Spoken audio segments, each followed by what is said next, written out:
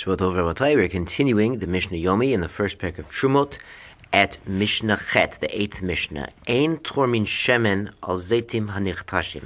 We can't take truma from oil, out of a barrel of already made oil, onto olives that are intended to become crushed. Now, even though you're going to make these olives into oil, you can't take truma from the oil onto these olives. The mice, they're not oily yet. V'lo yayin al anavim hanidrachim, and not from wine onto grapes that are going to become trampled and squeezed into wine. V'im taram trumata truma. But if he went ahead and did so, it is bidi evid valid. So he has created truma, v'yachazar v'yitrom, but he has to go back and take truma again. And that second truma we're going to see is a rabbinical penalty for taking from processed produce onto not yet processed produce. Harishona midamat bifnei atzma. So the Mishnah explains that the first truma is actually truma deraita, and it makes dimua, it makes a mixture if it's mixed with chulin. Chayavin aleya chomesh, and if a non-kohen goes ahead and mistakenly, accidentally eats this first truma, he has to pay the chomesh. We're going to see in Trumot, this chomesh, this 1/5, is sort of the tax or the penalty for a non-kohen accidentally consuming truma. Avolo shnia, but the second truma, he has to go back, remember, and separate a second truma.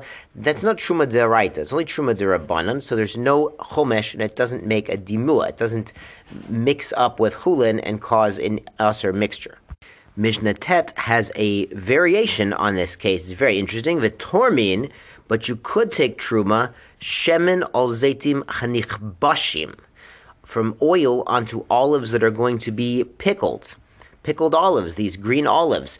And the Mishnah continues, V'yayin al navim lasotin simukim, and you can take truma out of wine onto grapes that you're about to make into raisins. What's going on is the oil and the wine are the finished product, and the olives and the grapes that are going to be made into pickled olives and into raisins, they don't require a lot of processing. You just throw them in the jar and you leave it, or you just throw them on the roof and they dry out and become raisins. So they're basically, since you've decided to use them for pickles or for raisins, they're already practically there. You just got to put them in the right place. They don't really need a lot of intensive work, unlike raw olives and raw grapes that are going to be made into oil or wine, respectively, that need a whole process.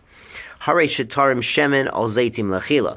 But if you took truma from oil onto olives that were for eating, v'yayin, or you took truma from wine, ala novim lachila, or you separated truma out of a barrel of wine onto to pater, to take truma on the grapes that were for eating, ve'anavim al anavim lachila, or from grapes onto grapes for eating, v'nimlach, and then he changes his mind, l'darchan, and he's going to press them into liquid, einot tzarich litram. He doesn't have to go and take another truma. His truma is valid because he's changing his mind. He took in a mutter way, and now he's changing his mind to make it, to process it more into liquid form, but his original intent was to have it in the solid form, so his truma was valid, and he doesn't need a new truma. Shkoyach Rabosai.